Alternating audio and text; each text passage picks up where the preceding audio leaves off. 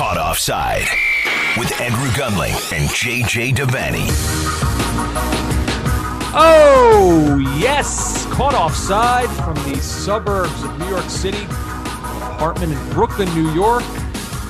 Quarterfinal Sunday night / Monday morning. Andrew Gunling and JJ Devaney. What's up, brother? Well, that was a dramatic finish. Yeah, it's getting you thought late we were heading here for extra time. So it's getting very late here on the East Coast, and I thought we were steamrolling towards penalties because that's just how things go sometimes. But no. A hero emerges. Matthew Hoppe scoring the late header. By the way, the first headed goal of his professional career. What a time he chose to do it. The U.S. win 1-0, setting up a semifinal matchup for them this Thursday at the much more amenable time of 7 p.m. Eastern time against Qatar. You always throw the records out when the U.S. and Qatar meet in a Gold Cup semifinal. I'll tell you what, Qatar, one of the favorite Caribbean holiday destinations. Yeah. So you're a bit of an unconventional semifinal matchup. We'll talk about that a little bit later. But no. We are here, JJ, to talk about what has just happened, not what is going to happen. That was the U.S. defeating Jamaica 1-0 on the night. How do you want to go through this? Standout performers, guys who struggled sequentially? I think sequentially might be problematic because it wasn't one of those games. Well, I do want to say one thing. If we are going to talk, if we're not going to do sequentially, let me at least get this out of the way early. 15 seconds in, and the U.S. just like that set a tone for me right out of the gate where I was like, oh, what are we getting here tonight? I mean, Jamaica just like throwing the press straight at the U.S. Right. Intense pressure, 2 blocks on attempted clearances for the U.S. They could not get the ball out of their own end, and it set up a good chance for Jamaica within the first 15 seconds of the game. I think it set Jamaica's stall out as well in terms of, hey, we're not going to try and play through you, but we are going to press you and try and create turnovers.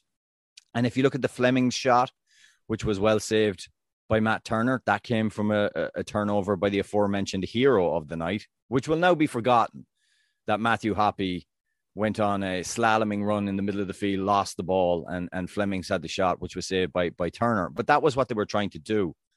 And tonight was one of those games, wasn't it? This was exactly how you would imagine in your brain, in your mind, of what a Gold Cup quarterfinal game against Jamaica would be. It was extremely physical, tense. It was nervy at times.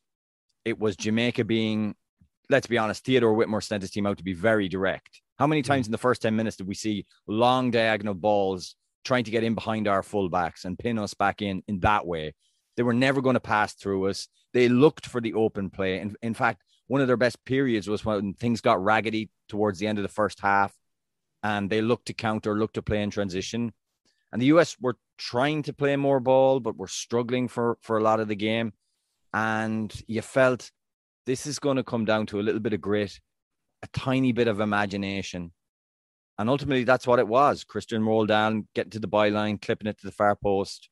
Huge error by Andre Blake. No point saying otherwise. A guy who was very clean in his catching of crosses all night. Makes a horrible decision, comes, doesn't get it.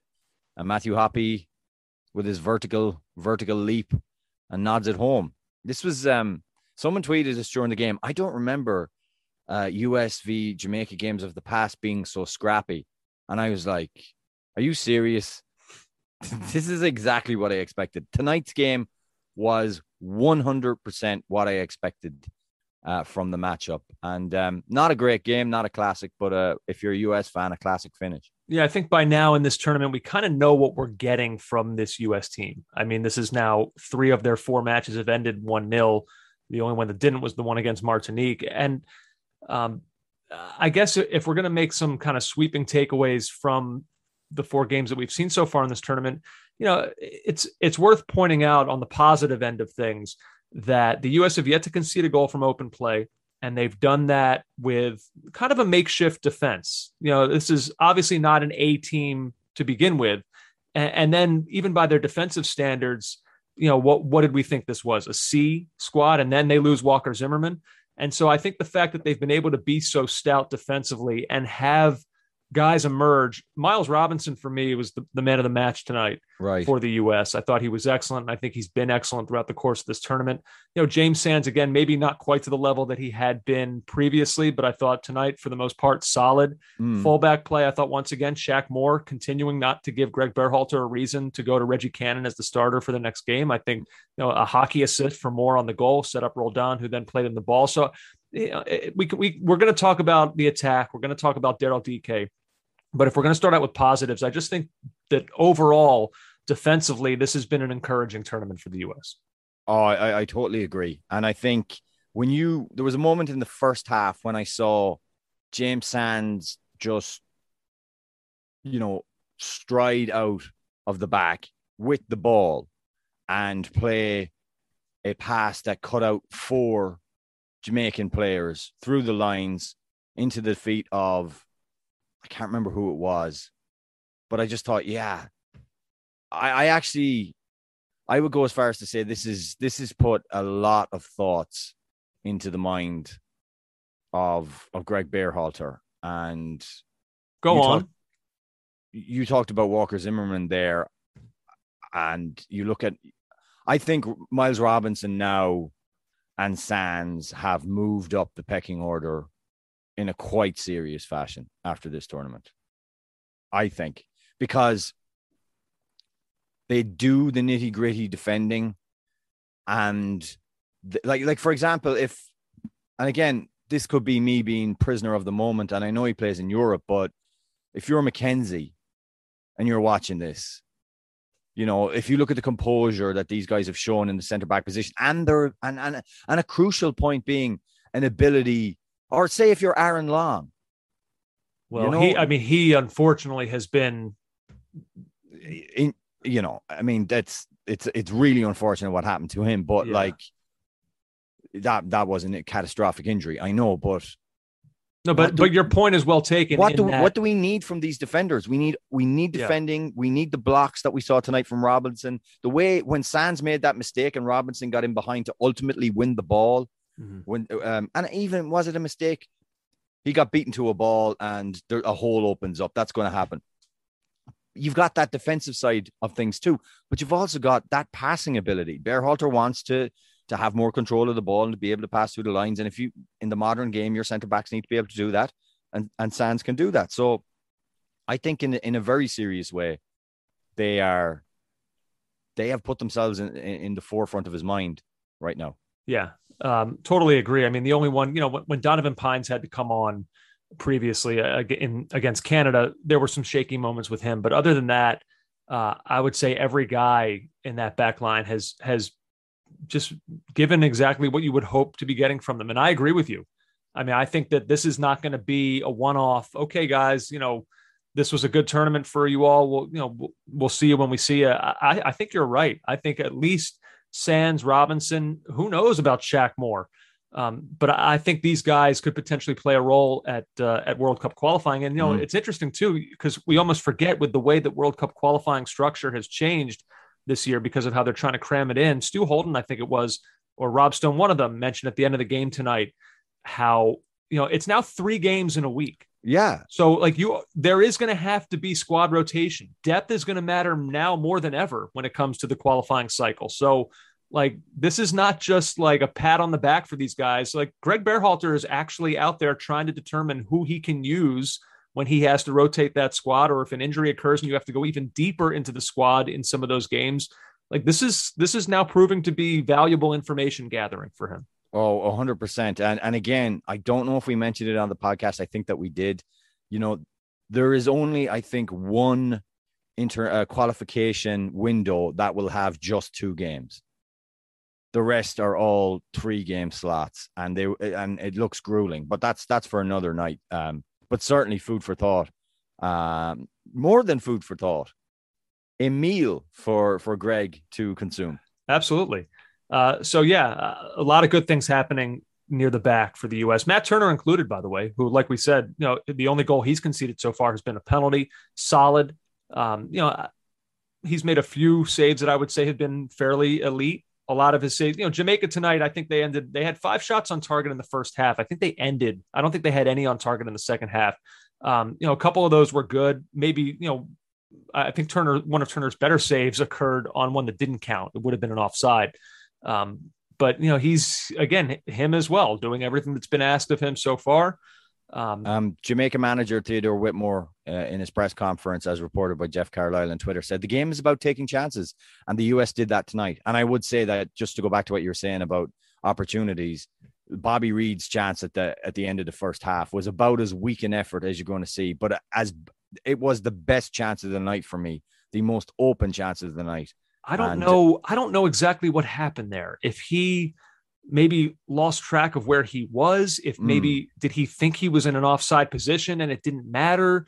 I'd be curious if someone gets a comment from him just on what went wrong there, because it almost didn't even look like I took some notes and I put Bobby Reid scuffs a shot, but then upon watching the replays, it didn't even look really like a scuffed shot. It just almost looked like a half effort. Did he think, oh, maybe I'm in an offside position? Yeah, that's what I'm wondering. Was he surprised that it made it through to him? But it was, the more you watch it on the replay, you're like, oh, good Lord. And he was absolutely devastated. Also, Whitmore added that Leon Bailey, who everyone thought was going to start this game and was a major attacking threat for Jamaica, was carrying a knock from the game against Guadalupe, and that's why he didn't play tonight. That is unfortunate. Yeah, big miss for them. Yeah. This is just looking at the names on this Jamaica team and watching the way they play, it's a good side that they have. So and I didn't mean to be disparaging at the top of the podcast. They play in a certain way. Like Andrew, they weren't going to do what the US were trying to do. Be very constructive at the back and play through the lines. A lot of it was like, how can we get these guys turned? And it was about winning second balls and being in a battle. And that's where you felt at the end of the first half, you thought Jamaica have got this game the way they want it now. It's broken up. They're winning second balls. They're getting at the US. And we have to show that grit and fight. And the second half was pretty much like that too as well. That's what Jamaica do to you. They make it so difficult to play. There is a physicality level there, no question.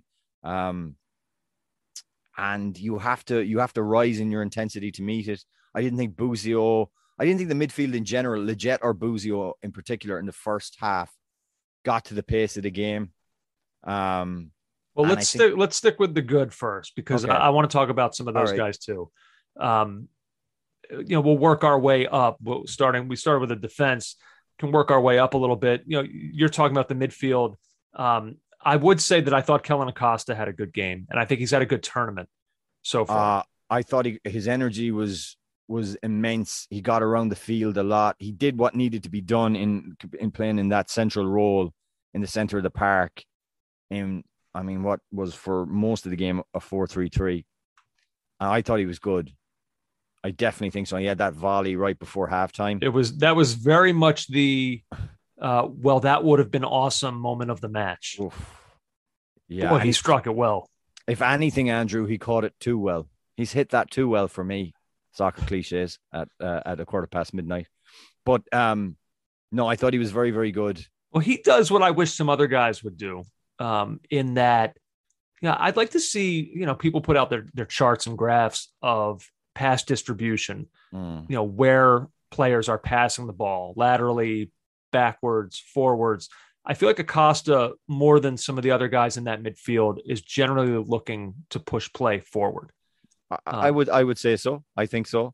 And as Alexi Lalas said prior to the game, this is going to be a game where the US will have they'll be set up to have the most amount of possession.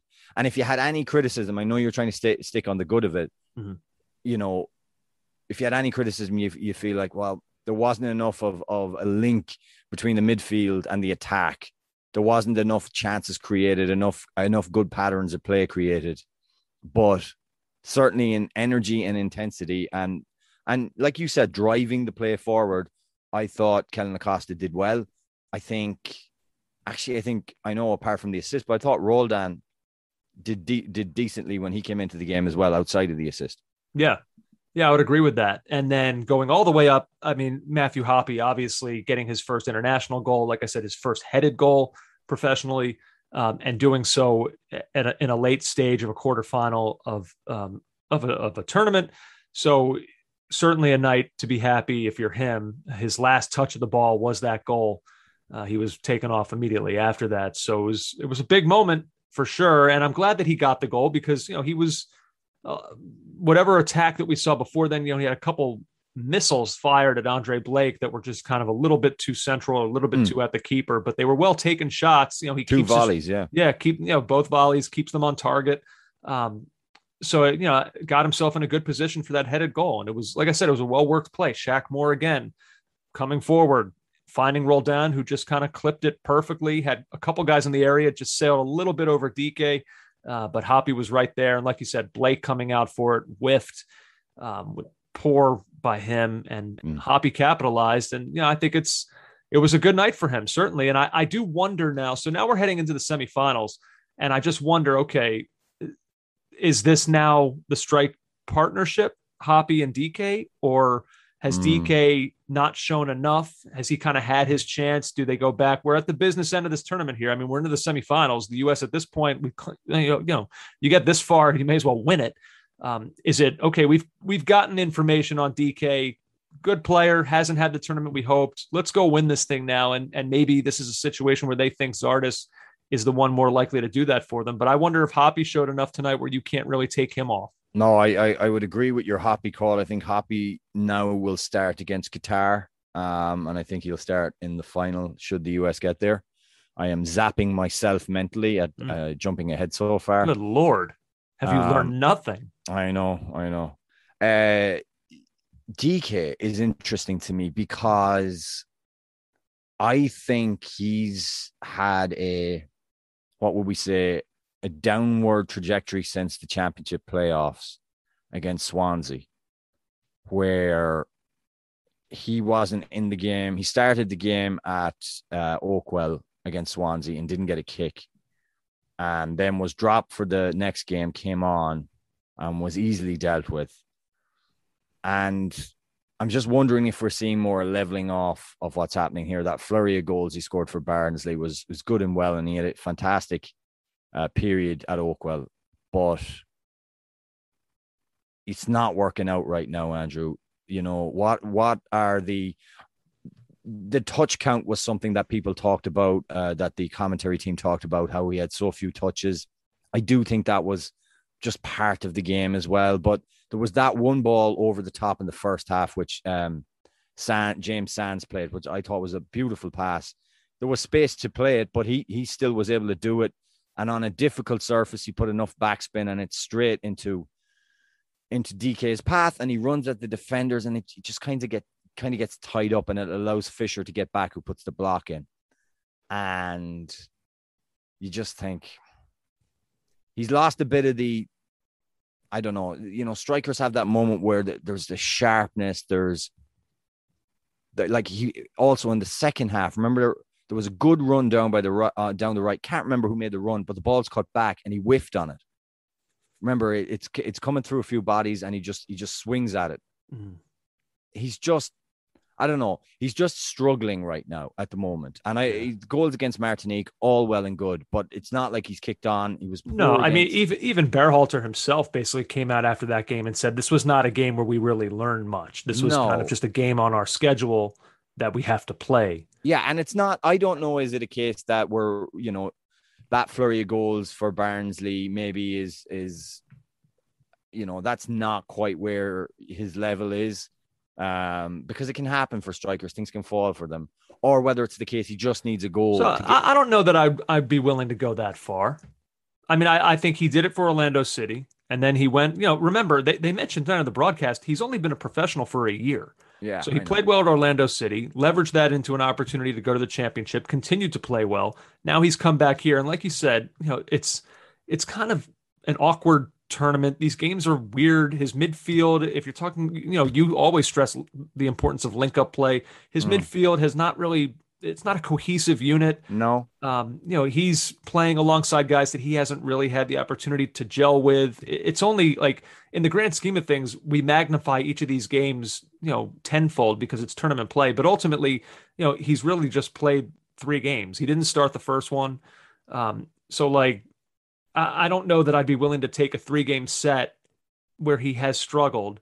Well, by the way, one of those games he hasn't struggled. It's really just Canada and tonight. So 2 games he's struggled. I don't know if I can look at that and say everything he did at Orlando City and Barnsley, maybe he's not that good because 2 games against Canada and Jamaica in a weird Gold Cup, he struggled. I understand what you're saying. I'm also putting it out there that maybe he just needs a goal against a good side and that'll kick him back into gear again. But like, we're not seeing an awful lot from him. The ball goes up to him, Andrew. It doesn't stick up there. So he's not even doing, the kind of hold up play that you need to do.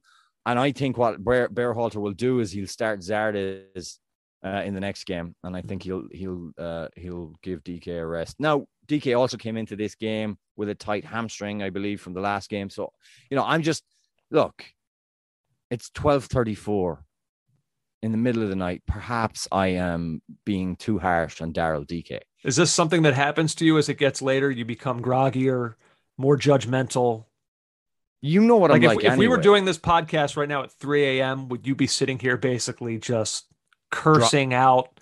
I would be like, drop him. He must never wear the shirt again. Quick one for you, Andrew, though, which will bring us back into Hoppy a little bit. Grant Wall tweeted this. This is a very polite US team.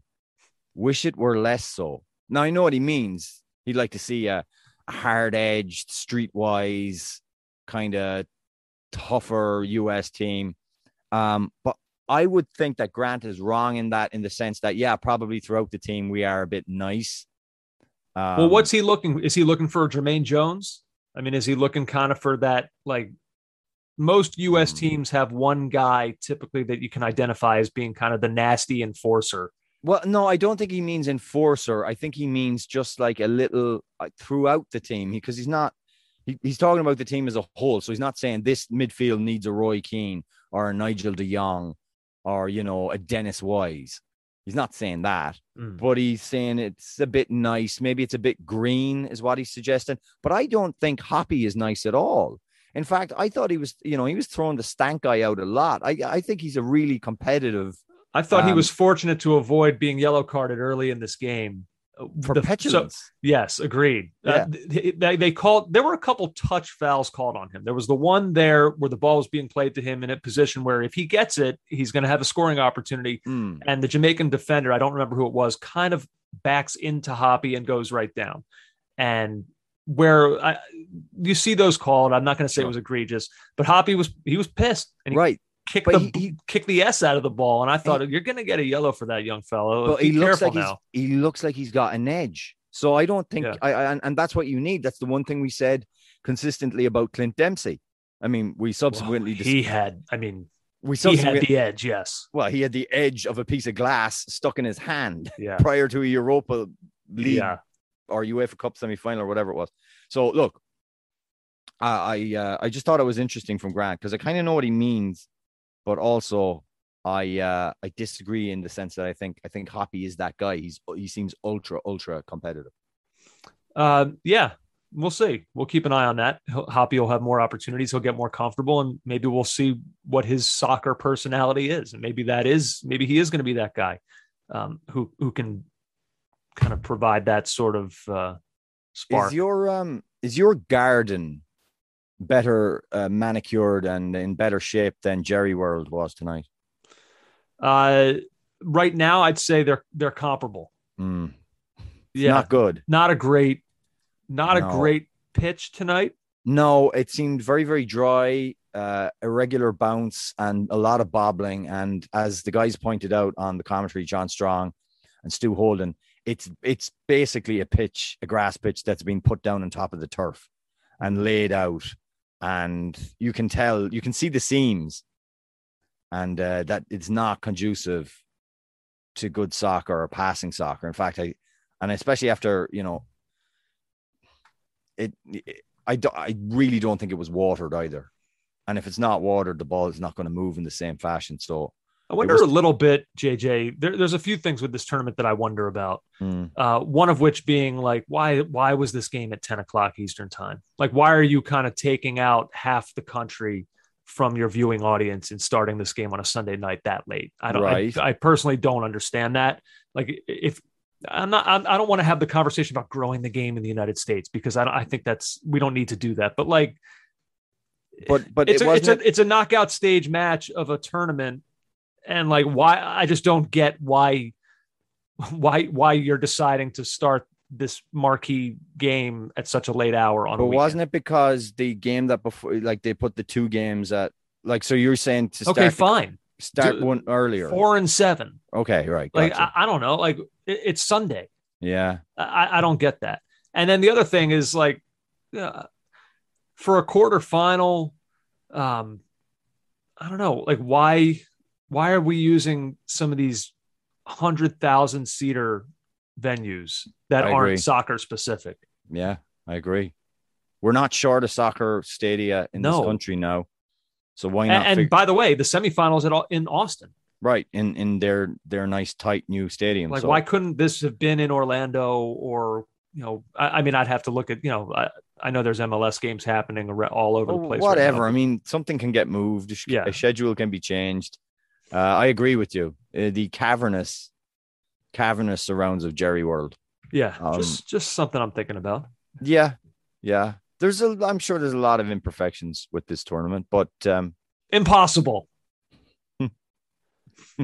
One other thing, well, I'm sure we'll talk about other things, but something else I was thinking about tonight, while we're talking about, if we want to use this as a transition point into some of the negatives. I know we mentioned DK. Yeah. It's interesting, JJ. I never feel that I allow my opinions to be shaped necessarily by what I hear other people say or think, whether it be on Twitter or on television. But if I hear something that's totally contradictory to my own thoughts, I will at least allow that to give me pause and think more about it and say, okay, what am I missing here? And I had one of those moments tonight, because I don't want to be too hard on him. I didn't think that this guy was terrible tonight. But at halftime, I had my first half notes, and one of the guys who I thought kind of left me wanting, somebody who I thought just was kind of not great in the first half, was Gianluca Busio. And then I heard Alexi Lalas at halftime pretty effusive in his praise. He made a package. Yeah, they had a highlight reel of Busio's moments in the first half and his defensive work. So that's what I wanted to talk about is, when I was watching Busio, I actually made a note, because I talked before, JJ, about Kellen Acosta. And one of the things that I liked about him is I feel like he's pushing play forward. His passes are more attack-minded.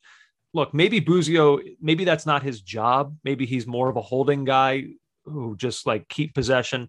But I made a note here that, his first 4 passes were all backward. Later in the half, he had another backward pass that was misplaced. He had one of those, same deal in the second half, a backward pass that was also misplaced. He did that a couple of times. You're right. So, like, and Alexi Lalas and the Fox highlight package, it did note, they did a good job of showing that some of his defensive work was good, and sure. I like seeing that from a young player. But it was mainly running around and to use an American parlance, good hustle. Right. But by the same token, they also chose not to show when he got roasted by O'Neal Fisher in the first half, who went right by him. So I don't know. I thought I found it curious. Yeah. And look, overall, I feel that this has been encouraging for him. I mean, he's basically, he's been like his first game in this tournament coming on as a sub. And like a day later, it was like, well, Serie A clubs are lining up to sign him. It's like, wow, life comes at you fast when you're that age, isn't it? But, I don't know. I thought tonight he was like, if I was listing my players for the USMNT tonight in order of best to worst, he would either be in the middle or on the lower end. I was I don't know. I was just a little bit surprised to hear Alexi so high in his praise of Busio, or maybe I'm just being harsh. But also in the pregame, he, Alexi was pushing the idea, come on, you got to show us, put in a performance. I can't remember. I'm paraphrasing now. So he wasn't, the halftime effusiveness caught me off guard. But But then Alexi had a mixed night of prognosticating, describing Andre Blake as world class or one of the best goalkeepers in the world, and then doubling down by saying any team would be better for having him. Oh, well, I mean, the US were definitely better for having him playing tonight. I think he's very good, though. I mean, Andre Blake is a very good keeper. I just, maybe it's because he's a goalkeeper. The mistakes are kind of ingrained in your mind more. But I literally saw him give away 3 goals in an MLS Cup playoff in 2019 against the Red Bull. All right, but he's also not 2-time MLS goalkeeper of the year, reigning goalkeeper of the year by accident. Don't you start now, because you are the man who has had more segments on our podcast about bad MLS goalkeeping than anybody in the world. So I don't know. There's a lot of it, but he's not typically someone that I attribute that sort of stuff to. And I don't think he's a bad keeper. He had a bad moment tonight. But Alexi didn't have to. Like, sometimes I feel like Delalis doth protest too much about the quality of the league. He has to say that any team in the world would want this guy. No, they wouldn't, or they'd have him. All right, if anyone wanted him, they'd have him. They don't. I'll say, I'll say this. There was one thing in particular with Alexi that he said tonight that, and leave it to him to say this, that I did agree with, and that was the American set pieces. Oh, yeah, he was right about that. Holy moly. I mean, some of which, not they being able stank, Andrew. They were terrible. Yeah. And that's a little bit worrisome in a tournament, because I think oftentimes we lean on set pieces to get goals in some of these tournament settings. And that's why the US are eking out 1-0 right now. 100%. Sorry to cut across there, but Leggett tonight, he just looked weary to the point where they changed it up and they had Vines taking a few of the corner kicks. And you can have a night like that. But there was one, was it just before halftime or just after the halftime break, where Leggett, he gets it. It's in a good position, and you're okay, right? Let's get a delivery in here. And it was like, it was just the worst, like limpest delivery that was just cleared. And you're they tried a little bit of inventiveness in kind of laying it off to Sam Vines, I think, for him to play it in from maybe a better angle. But the result was the same. He kind of airmailed one that Blake was able to easily handle. I mean, just that in particular was something that I thought, okay, this needs to be addressed. This needs to be worked on, because this is like balls would go out for corner kicks. And I don't think anyone in Jamaica was nervous. There was, they were all dealt with easily. Any free kick was dealt with easily. If only James Ward-Prowse had like an American grandfather or something, we could really use someone like that right about now. But I mean, look, when we get our A squad back, there's a greater list of guys who can do this. There's more contenders, but also you can have off nights from set pieces where it's just not going right. And again, not to make excuses, but you're kicking it off a surface that is, less than optimal. Yeah. I suppose that's true. And actually, I guess I take that back. That is a massive, massive excuse, JJ. And you shouldn't have allowed yourself to utter such inanity, it's such stupidity into the world. Yeah, it's a dead ball. They should still be able to kick it off that surface there tonight in Arlington. Yeah. And but now on that note, I'm trying to think about Jamaica's. I don't know. They had some that were a little bit more threatening than the Americans. I remember they had one that kind of, I think, just went right through. It went untouched, but it was a dangerous spot that kind of went right through the middle of the box. I mean, you could have hit that one. Even you, who was dreadfully limited in a soccer sense. Not with my right foot, just only with my left. Yeah, right. Okay. But that one dribbled all the way through. And who was it? Nicholson. Nicholson was stretching for it. I mean, that was another pretty good chance that Jamaica conjured up. Yeah, tough one tonight, Andrew. One that you're just glad to see the back of, to be honest with you, because me and you have sat here and done podcasts. The 2015 Gold Cup, that was a pretty. I know nothing can be as low as what happened in Trinidad and Tobago in terms of us recording a podcast directly afterwards, but we were pretty low after the Gold Cup in 2015. Against Jamaica. Yeah, that defeat to Jamaica was.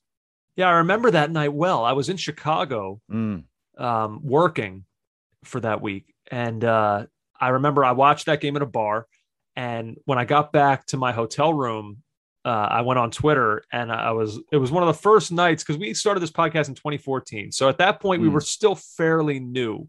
And it was one of the first nights where my Twitter was just lit up with enraged American fans. And I remember this did not age well, but I remember trying to talk people off the ledge about Klinsmann. Oh, Andrew. And you know what? Because if you remember that game, like, remember how the goals were scored for Jamaica. You had they referenced one tonight. Kamar Lawrence had a long throw in where was it who was it? It was Maddox, was it? Yeah, Darren Maddox, who had a header from about 14 yards out where he wasn't facing the goal. It was like a reverse header. It looped over. It was Brad Guzan in that night, I think. No. So you had that goal. And then you had the other one. To this day, I still reference it when I'm watching Premier League or whatever, where they made the call on Guzan as he's trying to throw it out, that when he released the ball, his hand was still touching it when it was a centimeter out of the box. JJ, this is a thing that happens in every single game. And by the way, even I'd want to look at the replay again to see if Guzan's hand was actually out. And then Jamaica converted the free kick. That's right. They wound up winning that game 2-1. That was a good goal, though. Yeah.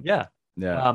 So it was kind of a weird game, and the fire Klinsmann stuff, because up to that point, that was one of the really first bad moments for Klinsmann, and people wanted him gone immediately. And I said, okay, like, this goes down as a strike, but like, we can't be firing guys after the first thing that goes wrong. We just can't be like that. I hate to do this to you, but I'm pretty sure. I really hate to do this to you, but you're the guy who was on New York radio as well and said after we lost 2-0 away to Guatemala, everyone just calm down. There's a long way to go. Yeah.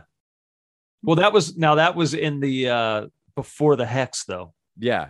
Which we did get through. We did? We got through that portion of qualifying. We did, yeah. So I was right.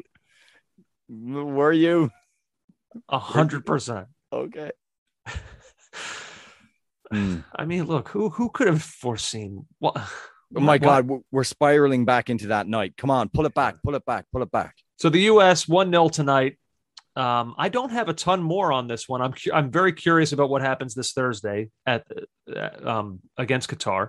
Yes, I can give you a kind of a, not really a scouting report on them. I'm not going to list a load of Qatar players' names and pretend to you like I know everything about them, but I have. In Ireland's restless search for a win under Stephen Kenny, which, I mean, took how many games? A record amount of games to get his first win, and it wasn't against Qatar. The challenge of Qatar will be much different to what we had tonight. In fact, they're going to try and play a lot more football. They're much more, how would we put it, progressive in the way that they play. They're probably more similar to the US in what they're going to try to do. And that, to me, is really, really curious. They will try and pass the ball. They will try and find players between the lines. They will try and, basically play football. You're not going to have the same kind of CONCACAF scrap, for want of a better word, that we saw tonight. And so I'm absolutely fascinated about this game, because it's almost like, and you know what, I'm setting myself up for a fall here. Maybe even Qatar have been infected by what CONCACAF is, but I expect it to be a very different game. And maybe almost like a break from Gold Cup in the middle of Gold Cup, in the manner of the way the game is played. Meaning what? You're looking for a much more open game. I think much more open, less physical in what than the things we saw tonight. Certainly less long diagonals into the corner, trying to expose your fullbacks, things like that. Qatar will be more progressive, I think. So ESPN has just updated their Gold Cup SPI projections. If you're curious, JJ. They give the United States a 79.7% chance of reaching the final.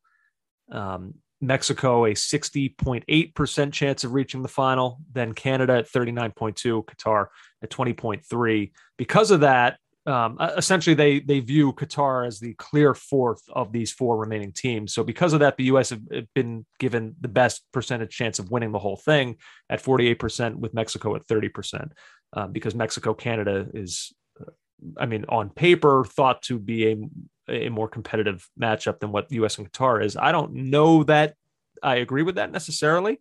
I don't think I could sit here right now and tell you that the U.S. are going to coast by Qatar.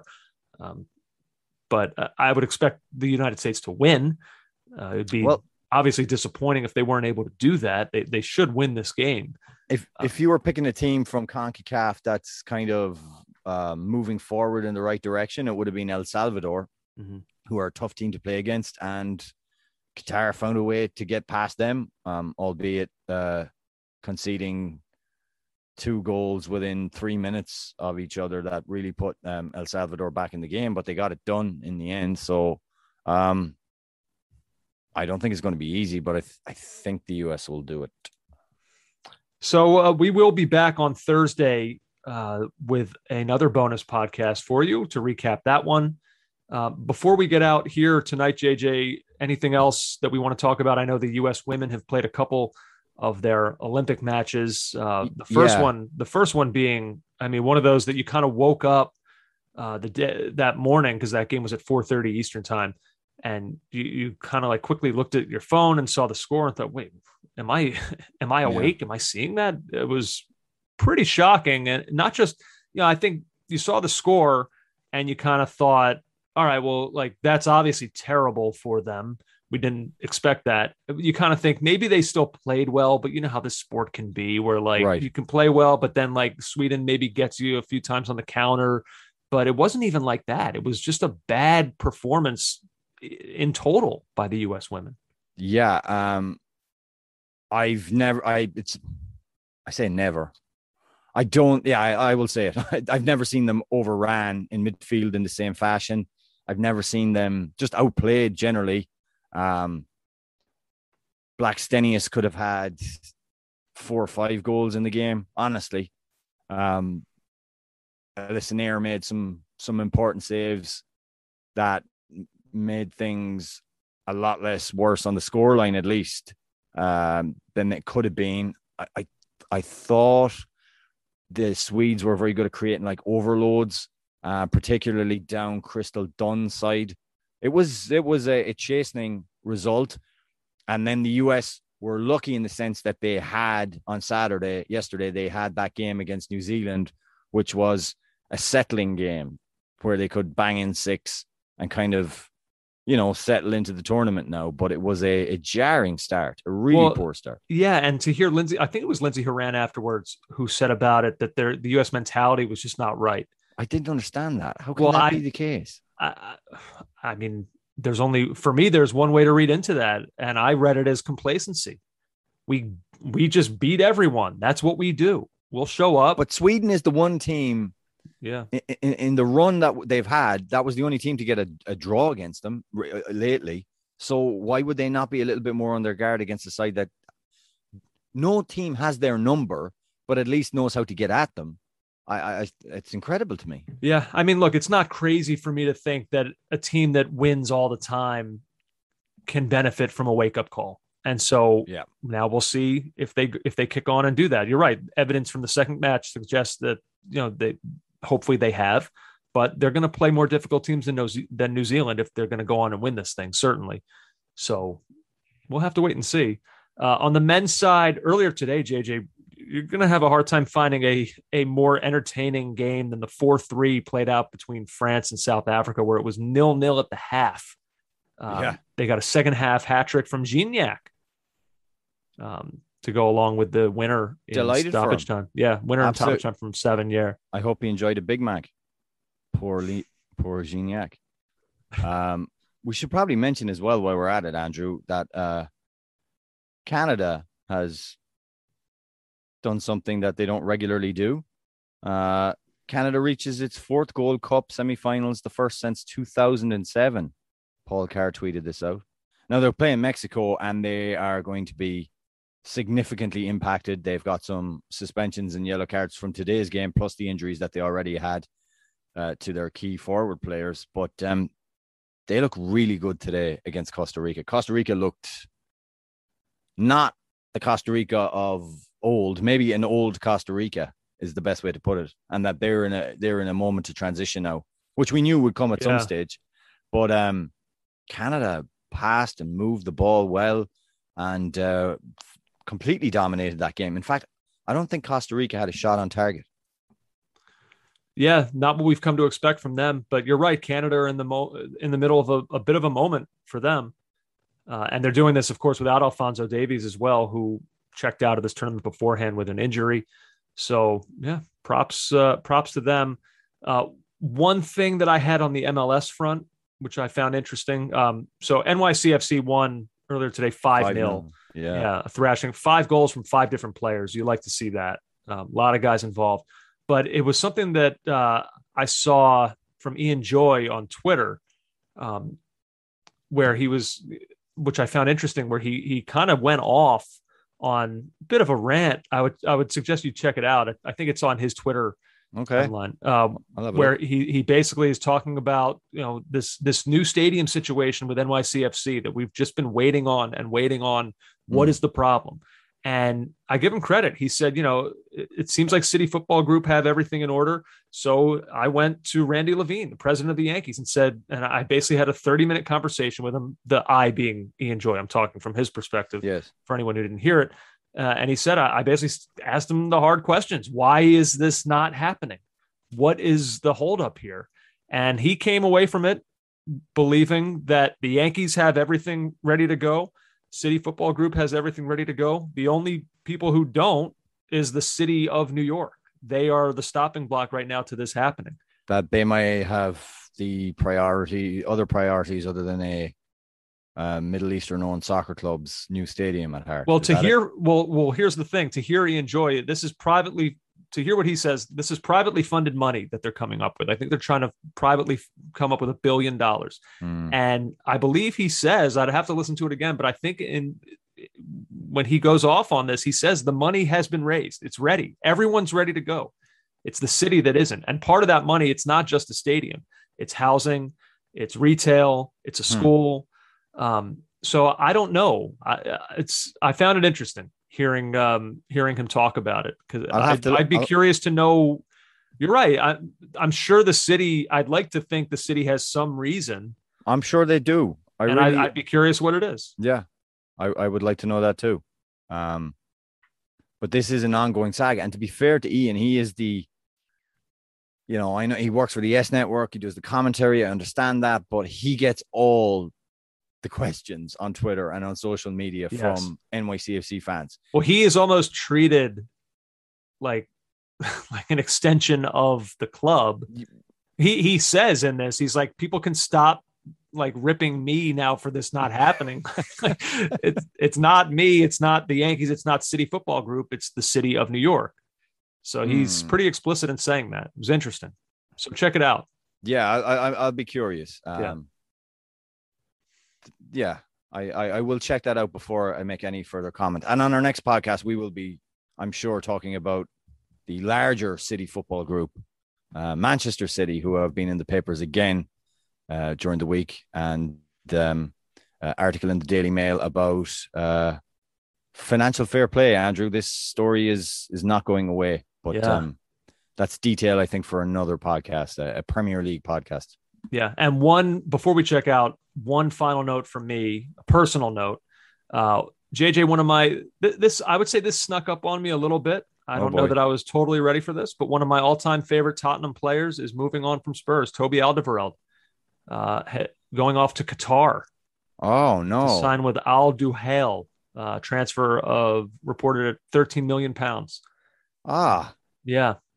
So I was a little bit surprised to see that. I guess Nuno has his thoughts and his plans for Tottenham moving forward, and Toby Alderweireld was not part of it.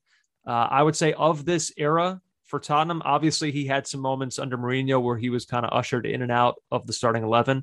For whatever good things and for whatever support I did have of Mourinho, that was always one thing that I didn't quite understand. I typically have been of the opinion where if he's healthy, he plays, That's how I view him during this era of Tottenham.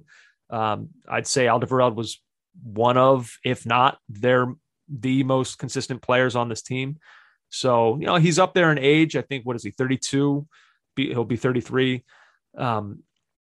So maybe it was time, but I don't know. I would say that for maybe this year, at least, he might be missed. And he was a great player for them, certainly a part of so many huge moments. So all the best for him moving forward. It's weird now that Toby and Jan Tottenham partnership is officially, truly no more. So it's a new era. That's for sure. It definitely is. And it's going to be interesting to see how those stalwarts are replaced. Yeah. Is like Joe Rodon, is his time now? I don't know. We'll see. Oh, well, if it's not now, when is it? Yeah. He's not Nuno's signing, so I don't know. They may be just looking for a new back partnership altogether. I don't know. We'll have to see. It's all up in the air, JJ. Everton beating Millonarios in the Florida Cup, Andrew, that great tournament of prestige. And so they won that game 10-9 on penalties. They will play Pumas on Wednesday in the Florida Cup playoff. So there you go. It's all happening for Everton. Well, good for them, I suppose. May as well win if you're going to play, regardless of what it is you're playing in. Indeed. That's about all I got. Yeah, I'm sure there's other stuff, but we'll get to it later in the week, I think. Yeah, maybe we'll come back Thursday. We'll have a week's worth of mailbags from all the people out there. We'll recap the semifinal, and we'll know whether or not the Americans are marching on to the final of this year's Gold Cup. Good stuff, Andrew. Yep. Well, hey, go get some sleep, JJ. You're irritable. You're in a very dark room. I can barely even see you. The lighting is poor. I think you're really trying to set the tone of what an after midnight podcast should look like visually. Yeah. I'm setting an ambiance, Andrew. I always like to project some sense of menace when I do a podcast, and I feel it. You often feel it. Yeah, I feel it.